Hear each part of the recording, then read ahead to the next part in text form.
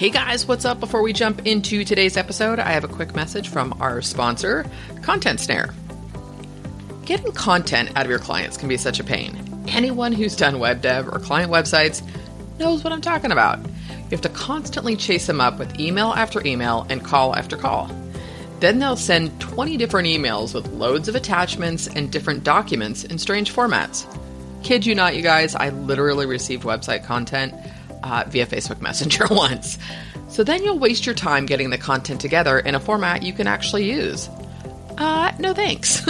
Content Snare fixes this by getting the content you need in the right format in one place, and it does all the client chasing for you.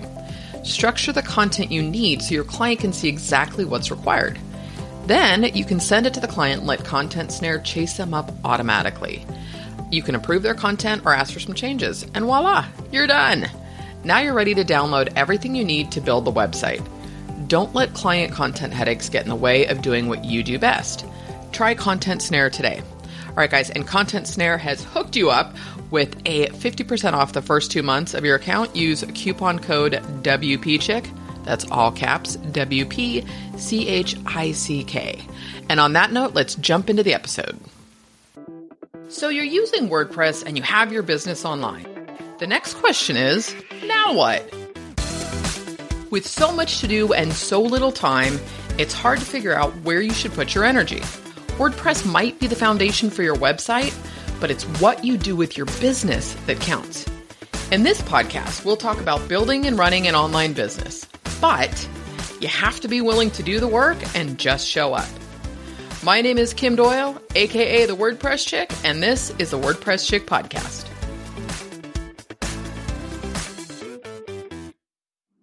Hey, what's up, everybody? Welcome to another episode of the WordPress Chick Podcast. I'm your host, Kim Doyle, the WordPress Chick, and I'm super excited today. I have a friend from, I was going to say across the pond. You're not really across the pond, though, Jürgen. Way over in Australia. It's a big pond. It's a big pond, yeah. My guest today is Jürgen Strauss from Innovabiz. Jürgen, thank you for being here today.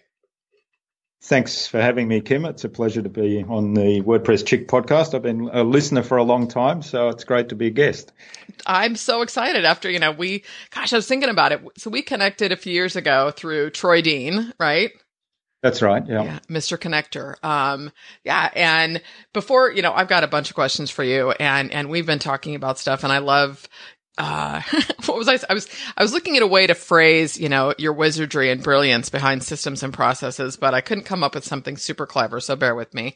But you've got a really interesting background. So could you share a little bit of your background, before we get into your business today?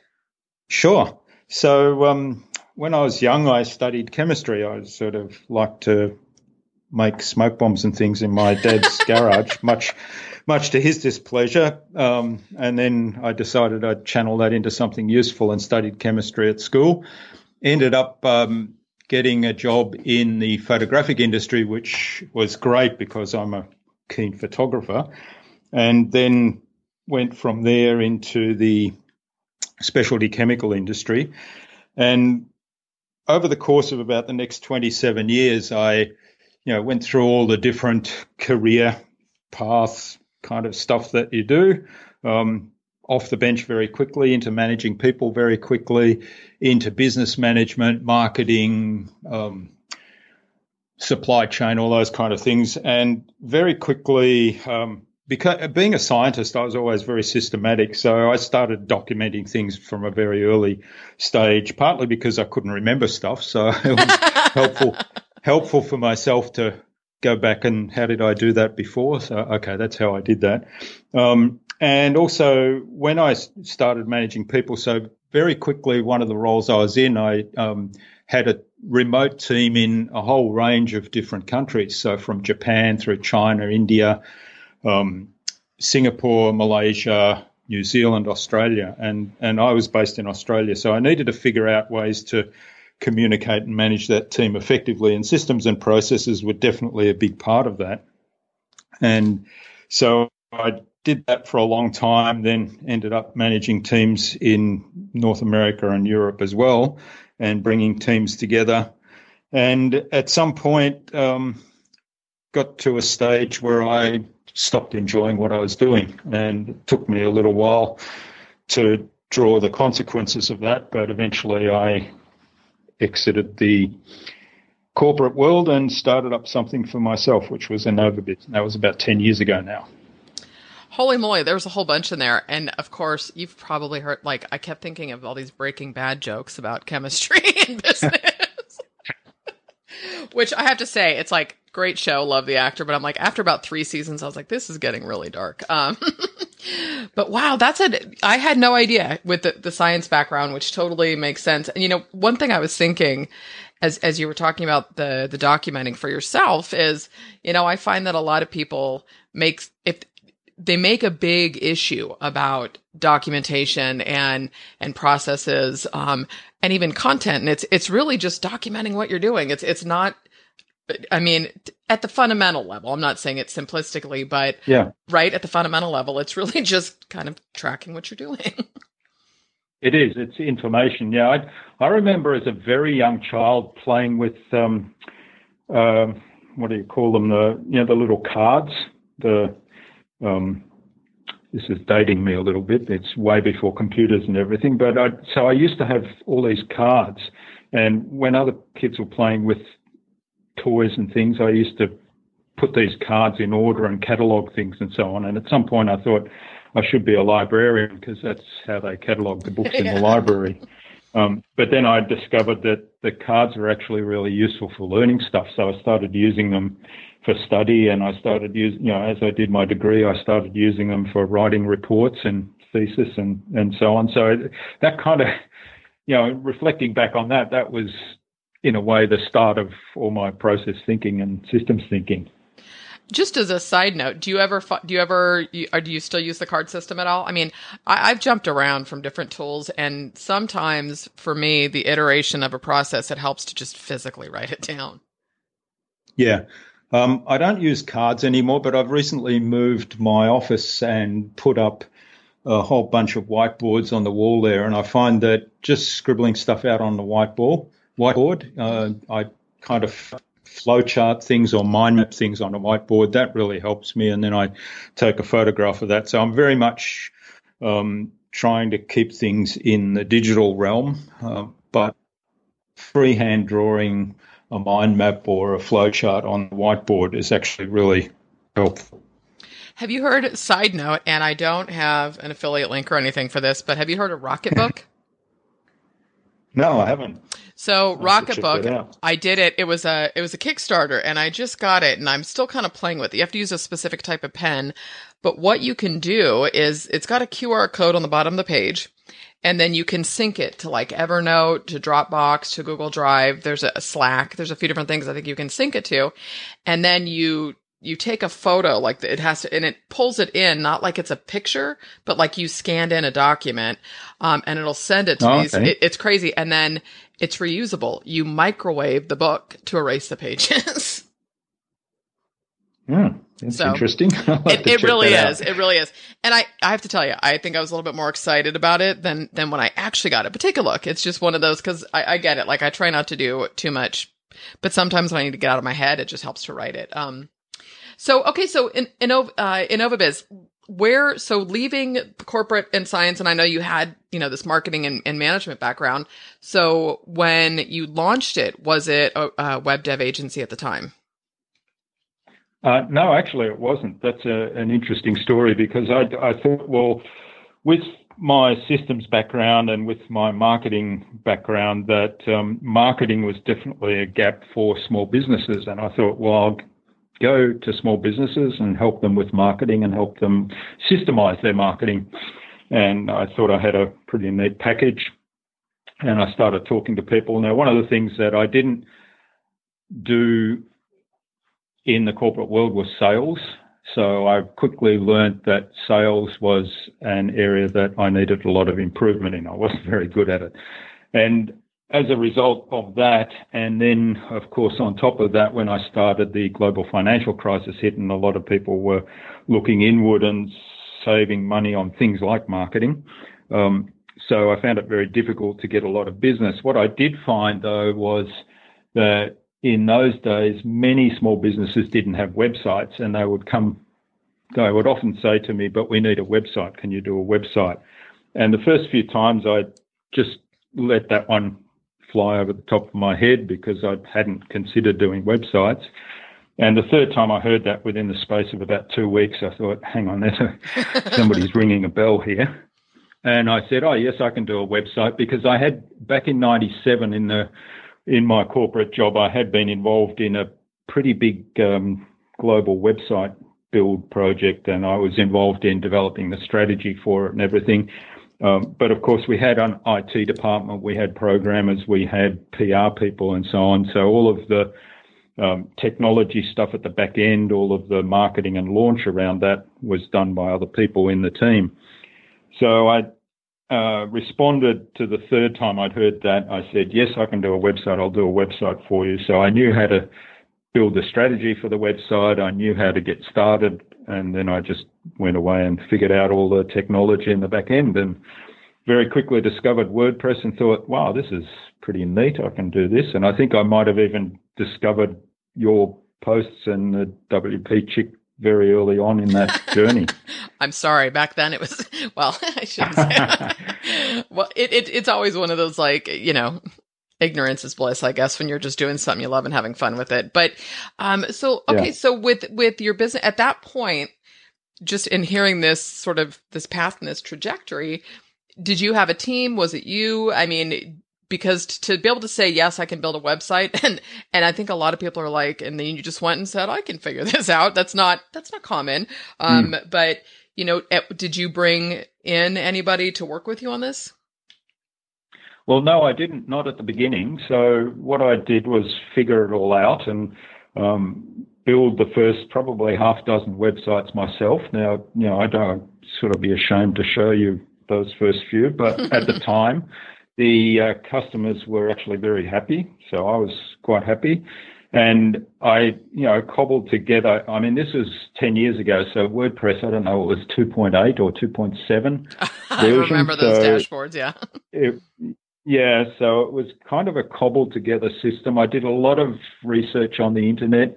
Google was my friend, still is, and cobbled together essentially a content management system. If I look back on that now, I think that was one of the cleverest decisions I've ever made. But, you know, obviously it was kind of just serendipitous at the time.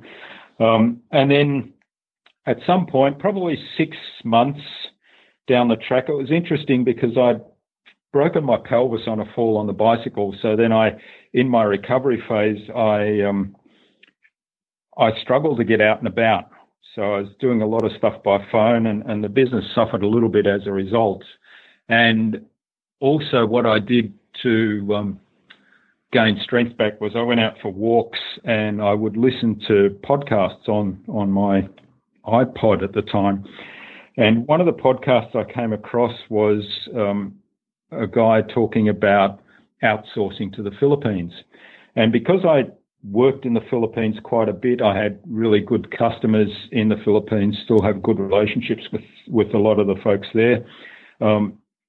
What he was saying about the characteristics that make outsourcing to the Philippines work really resonated with me. And I thought, yep, that makes a lot of sense. So I then decided with my situation, I really needed somebody to help me. And so this was a good way to do it as kind of a low cost entry, rather than, employing somebody local where I didn't really have the cash flow to do that.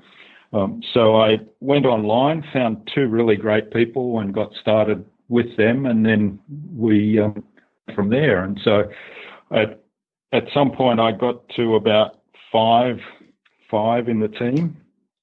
And then since then, I've transitioned now to actually building some strategic partnerships. So having other people or other businesses actually help with particular areas, and they've got a team, and then I've got my own team. Nice. And they're all remote. So, which I'm a huge fan of the remote. And let me ask you this. So at this point, I like with your website, it's, you got, I like your tagline, making websites achieve more.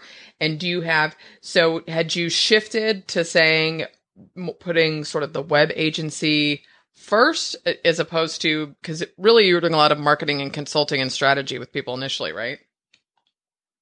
Yeah, that's right. So it kind of transitioned to putting the website development work as the front, if you like, and that changed the way I was speaking with people. So I would talk to people about building websites, but then immediately go on to, but we do websites differently. Our approach is strategic. We determine what the website needs to do. Website's a business tool. So we figure out how it's going to best contribute to your business, and then we develop a whole strategy around that. We develop measuring systems around that so that we know whether it's working or not. And that's how we build the website, as opposed to somebody that might be coming from a design background or a design philosophy that says, well, what do you want it to look like? So it was the websites as kind of the key that unlocked the door, but still looking at the whole philosophy of the marketing tool, and then looking at business systems was kind of the add-on later on. Well, and it's funny because I remember talking with a former coaching client, and she wanted to do, it's interesting that the perception, and I could be totally wrong on this, I've not done local sites in a long time, but the perception of the cost of a website versus the perception of marketing and consulting. And so, she had looked at positioning it that, look, we'll do the website for free, but you have to hire us for the consulting and the strategy piece of it based on feedback. And so did you find by adding on that piece of it that you were able to, maybe increase the package price or retainers, or, what did that do for your business? Yeah, definitely. It appealed to us, the right audience, I think, an audience that was a match for what we were offering. What we started doing quite a lot was putting together retainer packages. So saying, okay, instead of paying a once-off fee for developing a website and then we hand it over once it's done and wish you well, we say, well, we're actually in this together to build and grow your business.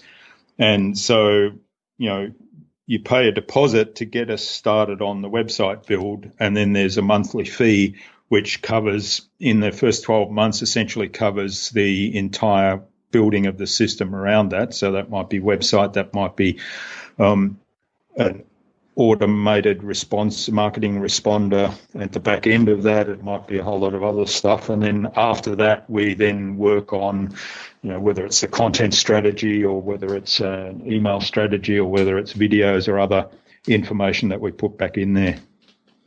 Okay, good. We're going to circle back to systems because I've got a bunch of questions for you on that, but wanted to ask and have you share a little bit. So you also have the Innovabiz podcast. So can you share a little bit about your podcast, when you started it, and what that's done for your business? Okay, so the podcast is called Innovabiz, as you say, and the audience are innovative entrepreneurs that are leaders in their field, and the idea was around innovation and helping those people be more innovative.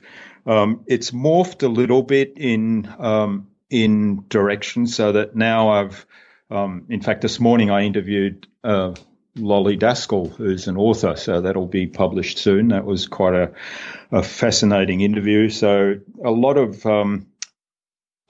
authors in the realm of business or business improvement or marketing we've had on. We actually had Michael E. Gerber on back in November, which was an absolute privilege, and it was a fantastic interview. And what it's done for my business, I guess it's opened doors because, getting the opportunity to speak to people like Michael E. Gerber, or we've had you on the podcast. We've spoken with Dory Clark, who's a featured author on Inc. and Forbes, and we've had Marcus Sheridan and people like that on the podcast. And so it's opened doors, and it's given me introductions to a whole range of people that I've either followed online or admired, or both.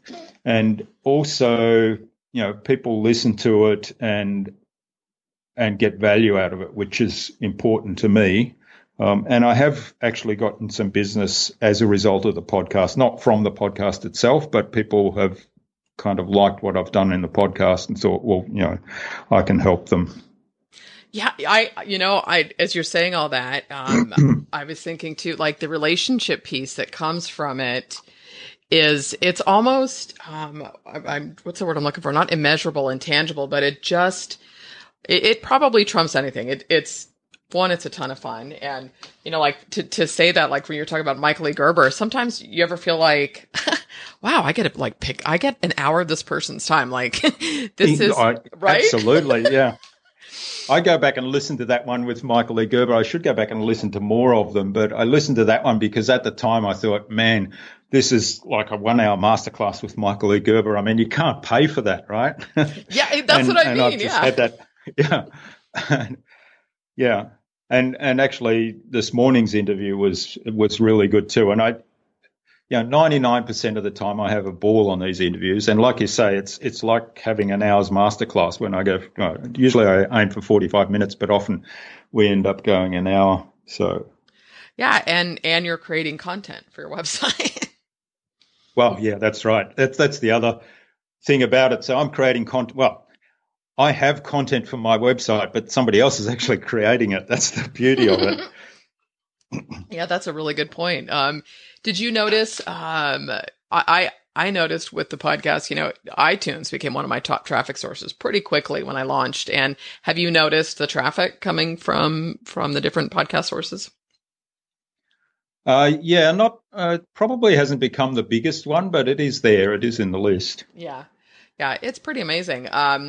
So in terms of the relationships, anything fun that's come out of that has, like whether it's a project or a partnership or anything. And again, not that it has to, but I do think that people sometimes overlook it's sort of those intangible benefits that you can't really even quantify initially. Yeah, one of the things that's come out recently, and this brings up another point that I'll make in a moment, is I had the founders of Paperform on there a little while ago. So it's a young couple based in Sydney who are developing this form software as a service. And it's actually awesome. So I'll give them a plug here. But it was interesting to hear their story. So it's a startup and to hear their story and their philosophy around that. So their philosophy is around, giving people what they need and serving a need and really understanding their customers and making sure that they listen to their customers. And they do live that. I've experienced that because I'm a customer. So I've now got an agency account with them, and I'm an affiliate with them, and I do promote them and they've just launched some awesome features on that service. So it is really good. So that's one thing that's come out of that. What I've found is, because I like to look at shiny new toys as you do, so I kind of get attracted to these things all the time. And what I've found is if you take the time to give some constructive feedback to these startups, and what I've done is I've started taking videos and showing people. I say, hey, I'm doing this. Here's what happens. Here's what I find. And, it might be, hey, it broke here, or this didn't work. Or it might be, I find this really cumbersome from a user experience. So it might be things like that, or what's missing. And I find that generally gets a response. People will come back and actually engage with you there. And I've had lots of discussions, and I've been sort of active communication with a lot of these service providers around some of those tools. So that's kind of related to the podcast, but a little bit of a tangent, if you like.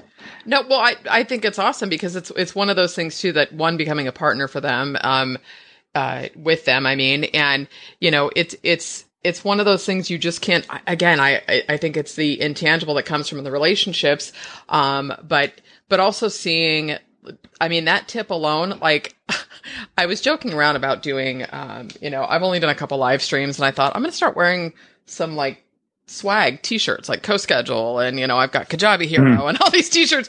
And it's because some of these companies have sent me stuff for free, because when I become obsessed with the tool, like I talk about it and I share it a lot. And so the value in that relationship connection, and to your point of letting the developers know, well, this didn't work very well. I did that when I got on board with Liquid Web with the new managed WordPress hosting. I'm like, this isn't in the menu, or, which it's a great platform, but same thing. And it solidifies a relationship. So whether or not somebody has a podcast, there's a way to develop the relationships in a whole other, realm almost. That's right. Also, it kind of signals back to me because I value products where I know I'm going to get good service. I know I'm going to be looked after as a customer. So if I take the time to give that feedback and I get a response that's not defensive, but it's thank you for your feedback and hey, we're adding some. Often people come back and say, hey, we're adding some new features. Would you like to test a beta version and so on? So when I get that sort of response, I know that, they're customer focused and they're interested in the feedback. They're not defensive. And I expect that that's the experience I'm going to have ongoing with their product. So, that's another good way to find out who's a customer focused organization or not.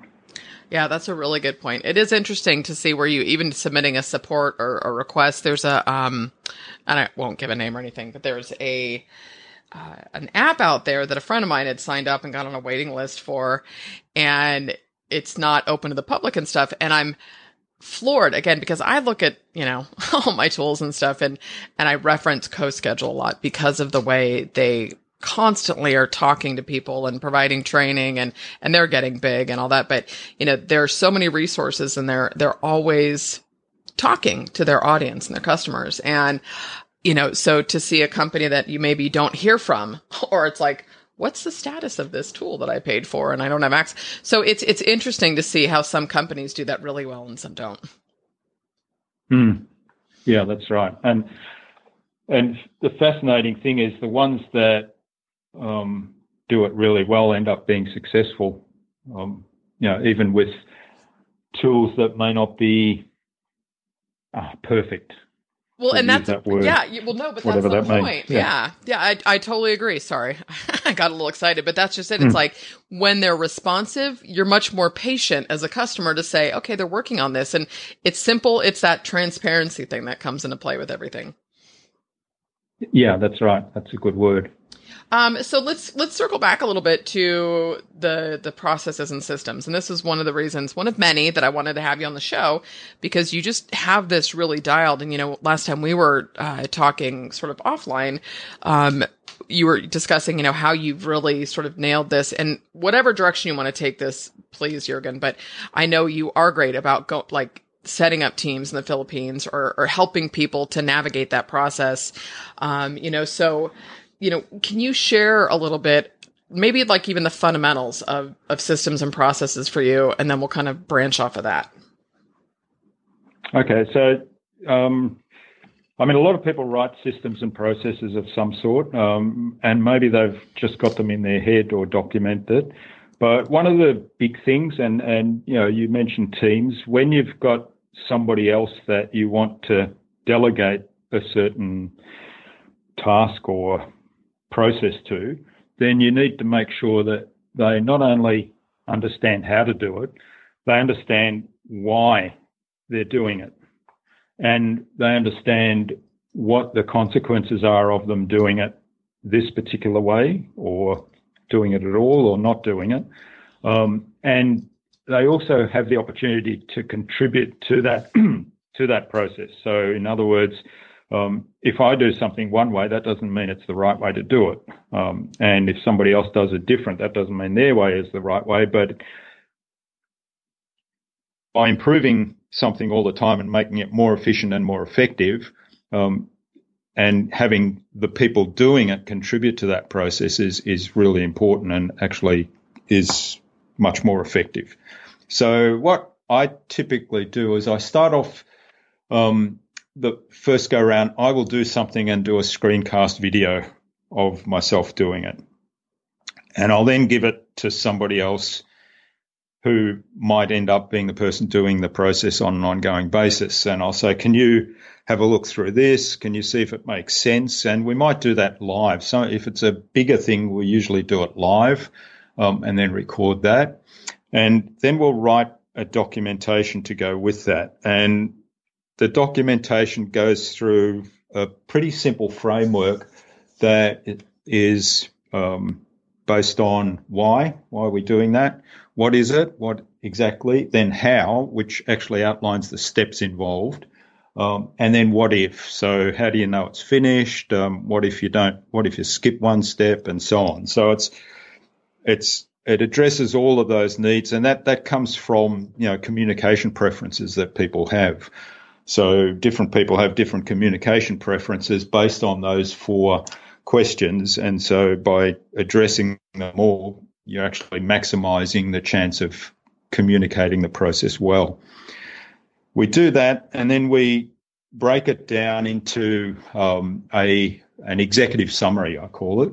So that might just be a bullet point list. So, for example, if somebody's doing, let's take our newsletter, for example. So our newsletter process, the person pulling together the newsletter and publishing it each week is an expert in doing that. So they don't need to read through the entire process. They don't need to watch the video. They don't need to even look at the screenshots.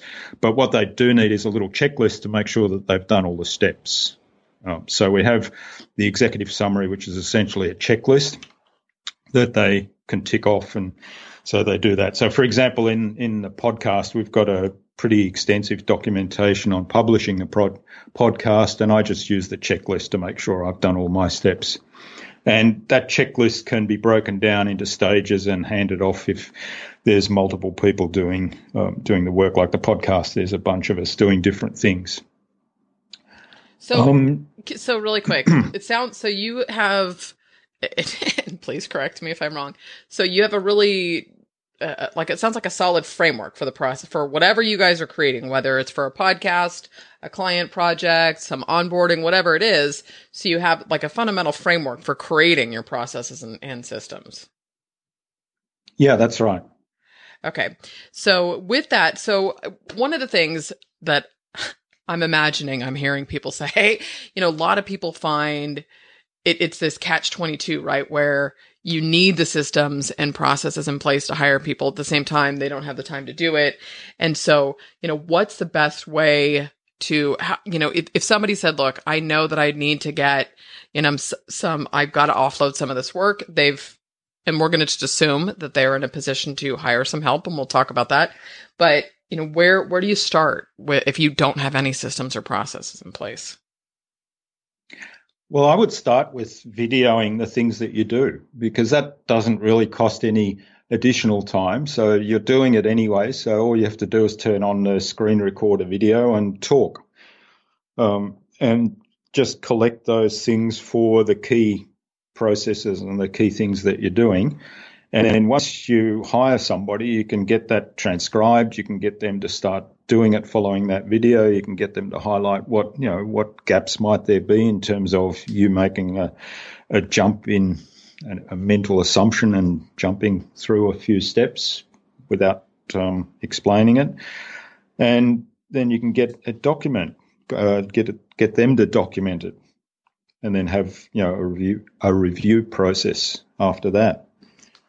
One other thing I heard, which I haven't done this myself, but I thought it was a neat idea, was spend a little bit of money on, say, a university student or a young person that might still be at school, but has a bit of intelligence to just track you around and make notes about what you're doing, and start to use that as a systems manual, which I thought that's a neat idea. Yeah, it's a great idea. Well, my daughter's in college and does some, podcast editing and show notes and stuff. And she's with some clients and stuff too. But college students are a great resource in general, but I love that idea. Although she might be really bored following me around. I'll leave that out. Yeah. So let me ask you this now. Obviously you've got clients you work with, and then in this space, because I know, you do some mastermind things and, you've got some collaborations going. Are you also working with businesses who want to, systematize this or get into outsourcing or start building a team? Yeah, definitely. So what one of the things we're doing is helping businesses who are in a growth phase and at that point where they need to build a team but don't necessarily have the resources or the financial clout to hire somebody locally, which is much more expensive than having them in a country where the cost of living is lower. So we help them get started from a point of view of, what do you need to have in place in terms of systems, structure and tools, and what sort of environment do you have to create before you even start this process, because the culture and the organizational culture and the team culture that you're going to build is really critical, and it's important to have that sort of ready to go before you hire people, because it's hard to fix it if it's broken.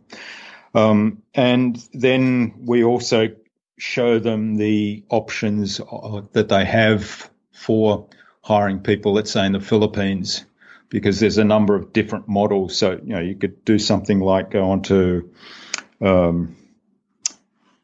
I've forgotten the name, the online services where you hire people by project. Oh, like Upwork or Upwork, yeah. That's it. That's the one I'm thinking of. So Upwork, and there's a bunch of those ones there. So you can hire people by project, for a particular task. And that's a little bit hit and miss, and also it's short term, so you don't necessarily build a relationship and the person is not necessarily part of your team. Having said that, though, I've heard some really good stories where people discover someone that is particularly good at something that they then need on an ongoing basis, and they do build a relationship there. And then, of course, you've got the model where you go on to jobs boards and hire people that work from home, which is quite cost effective but has a lot of risks still involved with it. And then you can go and engage agencies that will either provide time, so they have a team and you essentially buy time from that team, or they will actually employ somebody that is your dedicated team member. So there's kind of a range of different models, and I've tried most of them, so I know what works well for me and what the risks are with the ones that don't work as well for me, so I can help people kind of navigate through that. Thank you for sharing all of that. What are some of the things that you see people, that are apprehensive about in terms of stepping into outsourcing, and I mean, a lot of people, I'll hire locally and stuff. And when you're getting started, it's not necessarily feasible. And I always looked at it that, my ability to hire a developer designer overseas afforded me the ability to have a project manager, a stay-at-home mom in the States. So it's like to be able to, it was you got to give somewhere. But I know a lot of people they've either been burned or they're apprehensive about it. They feel like they're going to lose money. How do you offset that? What are some of the things you see people afraid of? Well, there's a few things that I think people are afraid of. I mean, first of all, there's what you mentioned there, that there's this feeling of I'm giving away a local job if I employ somebody in another country. And I counter that with, well, can you afford to employ somebody locally? And generally the answer is no.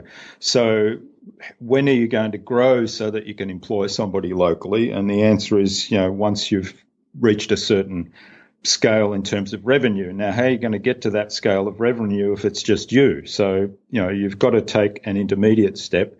And it's exactly what, like the example you mentioned, where if you have developers offshore, then you can afford to then bring on a different team member locally, perhaps. And, as you grow, your capacity to employ locally is increased. So that's kind of my counter to that one. The other one is, people are perhaps apprehensive about the idea of employing in a country where they might think that the employees are being taken advantage of. So, they have a measure in place that a developer in Australia costs this much, I don't know, $100,000 per annum or whatever they earn. It might not be quite that much, but if I can get one in the Philippines for $30,000 per annum, then I must be taking advantage of that person. So they don't realise that the cost of living there is such that that salary is still a really good salary there, and that affords that person the ability to, have a nice apartment, have a good car, and so on. So they have this perception that maybe they're taking advantage of people and that they're working in kind of a sweatshop environment if they're in an office, which happens. So, it's not that I'm not saying that doesn't happen. It does. And we've seen examples of where people are working in that kind of environment, and that's what leads to perhaps a bad rap for those that are actually really good and really professional organisations. So they're probably a couple of things. And then the third one, I think, is, how do you manage a remote team that you actually don't see every day? How do you keep them on track? How do you keep them motivated? How do you build a relationship with them? And a lot of people, and I guess this is true of managers everywhere, they delegate and they delegate by abdication, I guess you can say, rather than by engagement. Expand on that. Can you expand on that a little bit? Okay, so if I have a task that I want one of my team to do, I can say to them, take care of that, and then not take any interest in it later on, other than to check, is it finished? So that's almost delegating by abdication. Now, I know I can do that with certain tasks and with certain team members, but I'm still at a point, because there's processes and systems in place. But first of all, I usually start with, here's why we're doing this, here's where it fits into the bigger picture, and here's how, why you're the best person to contribute this particular task. And then actually check in, if it's a longer term thing, check in regularly and say, do you need help with anything? Can I help you with something there to move this forward, or how's that going? And also take a look and give feedback as they're working on it. Which is kind of why I got out of the web development space. Well, it's tough. It's like, if you want to be a creator, you don't want to be a manager necessarily, and so it's knowing that about yourself. And one of the things if you could share a little bit about, when we had talked last, you were talking about, going out to the Philippines and, where there's office space and connecting with people and making sure that, so you there, and I'm not saying you're jumping over to the Philippines all the time to set up teams or anything, but that's you have that insight to bring to the table as well, as opposed to just doing it all remotely. That's right. Yeah. So last year, I decided it was time to go over and actually meet the team I had in place, and also we needed to add to the team, and I was looking to transition the model from work at home staff to actually have proper office facilities where we could rely on the power being on and backed up. If there was power outages, we could rely on internet and so on. So I went over to Manila and spent a week in Manila, and I took a couple of other business owners with me. And in particular, one of those business owners did have this perception of, you're exploiting people in a third world country. And she had a bit of a negative expectation of that, but still came along to explore it. Now, she was totally transformed and blown away by what she saw. In fact, I had both of them involved in the hiring of my new staff member at that time. And she made the comment that I don't think I could get a job here because of the interview process that we went through and the caliber of the candidates that we interviewed for that position. That's pretty funny. And we went to 4 different businesses that provided, office space and helped you with hiring staff and helped you with getting them set up and did all the IT support, the handled all the payments and all the legal requirements that an employer has in the Philippines, which I don't know about. So that's a really useful value add. And we saw 4 different organizations, and 2 of them were absolutely awesome. One of them is where my staff member is right now. One of them was okay, and one of them was a bit of a sweatshop.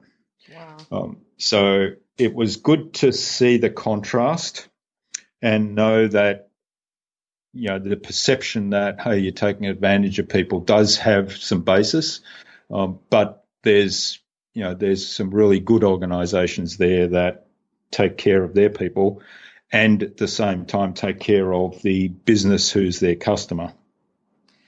Go ahead, sorry. so I'm thinking that I want to do that a lot more, give people the opportunity. So I'll be travelling there probably once or twice a year to meet with my team. And also, there's an opportunity to help those good organisations, because some of the things, there's some gaps in what they do in terms of onboarding and helping their clients work with the outsourced staff. So they kind of, once they've done all the support, they kind of leave you to it and assume that you know how to manage remote staff, which is something that I think I can add some value. So I'm looking at opportunities to work with them on that. But also, I think it's important to have face-to-face time with my own team, and then also give the opportunity to some other business owners who might want to come along and see how it all works. God, that's huge. You can do a whole mastermind around that as well. And, it's a little bit closer for you than for me, but, it's one of those things too, that I think the beauty of doing that, I have people that I've worked with for, 4 and 5 years, and, I guess from my perspective, we are in a global economy, and the more you start connecting and reaching out, you realize, it's not that, it's a big world, but yet it's not. You can do business with people all over the world. We're having this conversation. I'm in California, you're in Australia. But they become, that's right, yeah. They're dear people that I come to care about. And it has nothing to do, you want the best for your team as well as for yourself. And it's, I've been through some stuff with some of my team members, and it's just, meaning, marriage, babies, like tough things too. And so it's not, I don't know. I think a lot of people get this. They're afraid that jobs are being outsourced and whatnot. And it's just, I think it's a natural, innovation's not the right word, no pun intended. But it's a natural progression of where we're going. And, on the flip side of that, right? And the flip side of that, the more successful your business is where you live, the more you can contribute locally, not just hiring, but you can then afford to do business with other local businesses. You can afford to spend more money locally or whatever, whatever that looks like for you. So you succeeding, regardless of whether it's outsourcing or not, is still contributing to where you live, I think. Exactly. Yeah. So, there's no value to you not being successful or restricting your growth of your business to what it can contribute to the local community or the local economy. Yeah, it's just, I don't know. And the idea, it's like one of these days I will get, I've got a designer in Indonesia and some developers in Vietnam. And I'm like, I want to go to both places. But, so maybe, and I don't know, how many web dev agencies are in that space, is there a common, challenge you see when people want to start stepping into outsourcing, or a common mistake they make? Probably thinking that, if you set up tools and systems that takes care of everything. So, the important thing to get started is working on your own environment and what environment are other people going to come in. Now, I think that's important regardless of whether you're going to outsource business or whether you're hiring locally. So what environment are they going to come in? When they come in, are they a cultural fit? And do you know what the culture is? Will they know what the organizational culture is?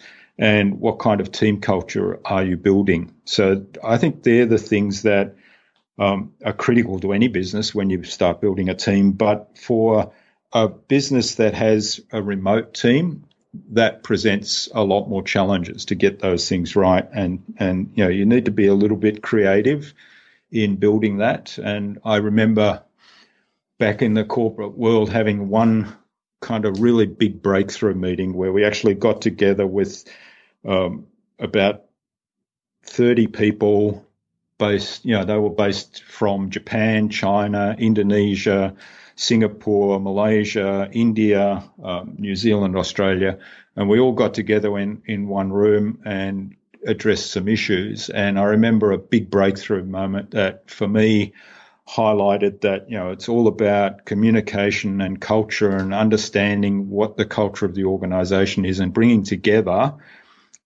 such a diverse group with, a diverse cultural background, but all of them with something unique and exceptional to contribute.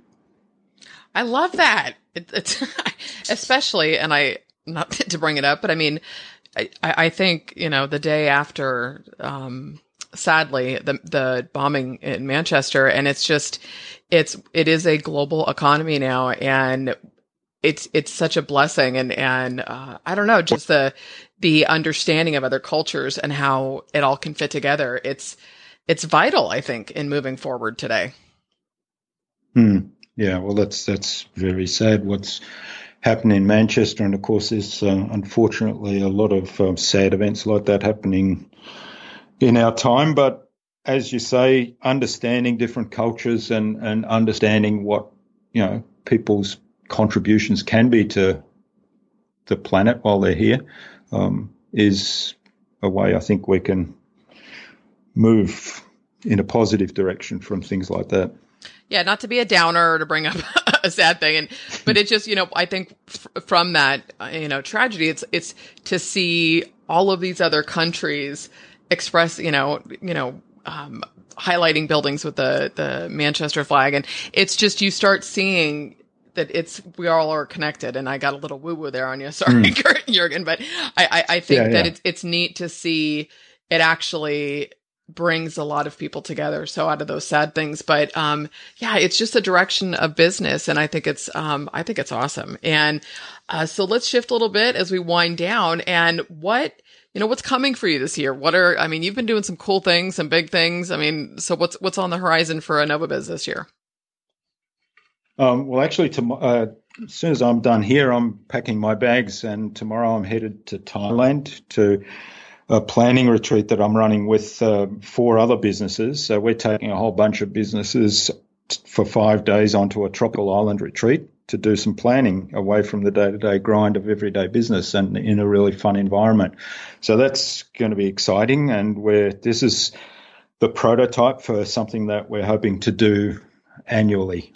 And then in late September at the moment, I haven't set the time yet, but in September I'm looking at this trip to the Philippines that I mentioned. So that's happening. And then, building around that, a lot of the support tools that we can provide for that. So I'm looking at building some online training and online tools to help people get into the offshoring, outsourcing business and to make it work for them and really help them get started. I was thinking, as you were talking about Thailand, I was like, #jealous.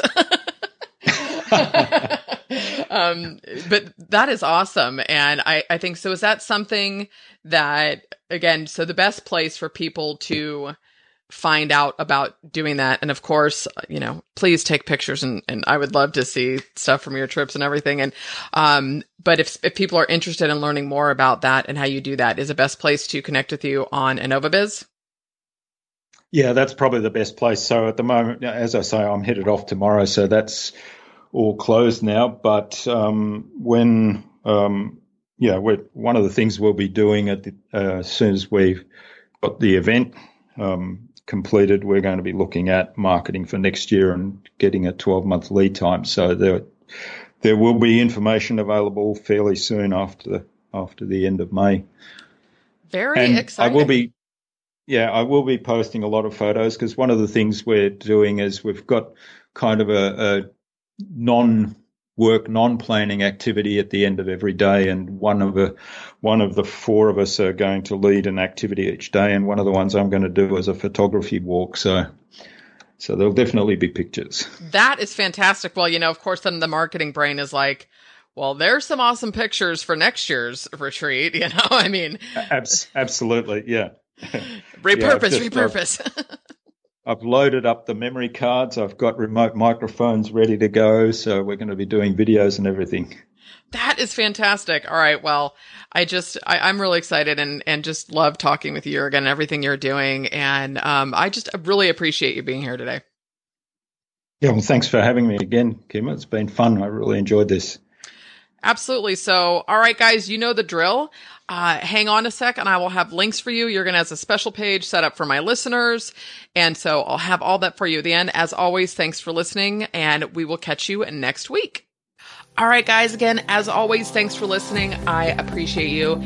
Just a reminder to check out Content Snare. That's contentsnare.com, and you can get 50% off your first 2 months using the coupon code WPCHICK. Just all caps, WPCHICK. Almost tripped over that, getting it out of my mouth. All right, guys, have a fabulous day, and I will catch you next week.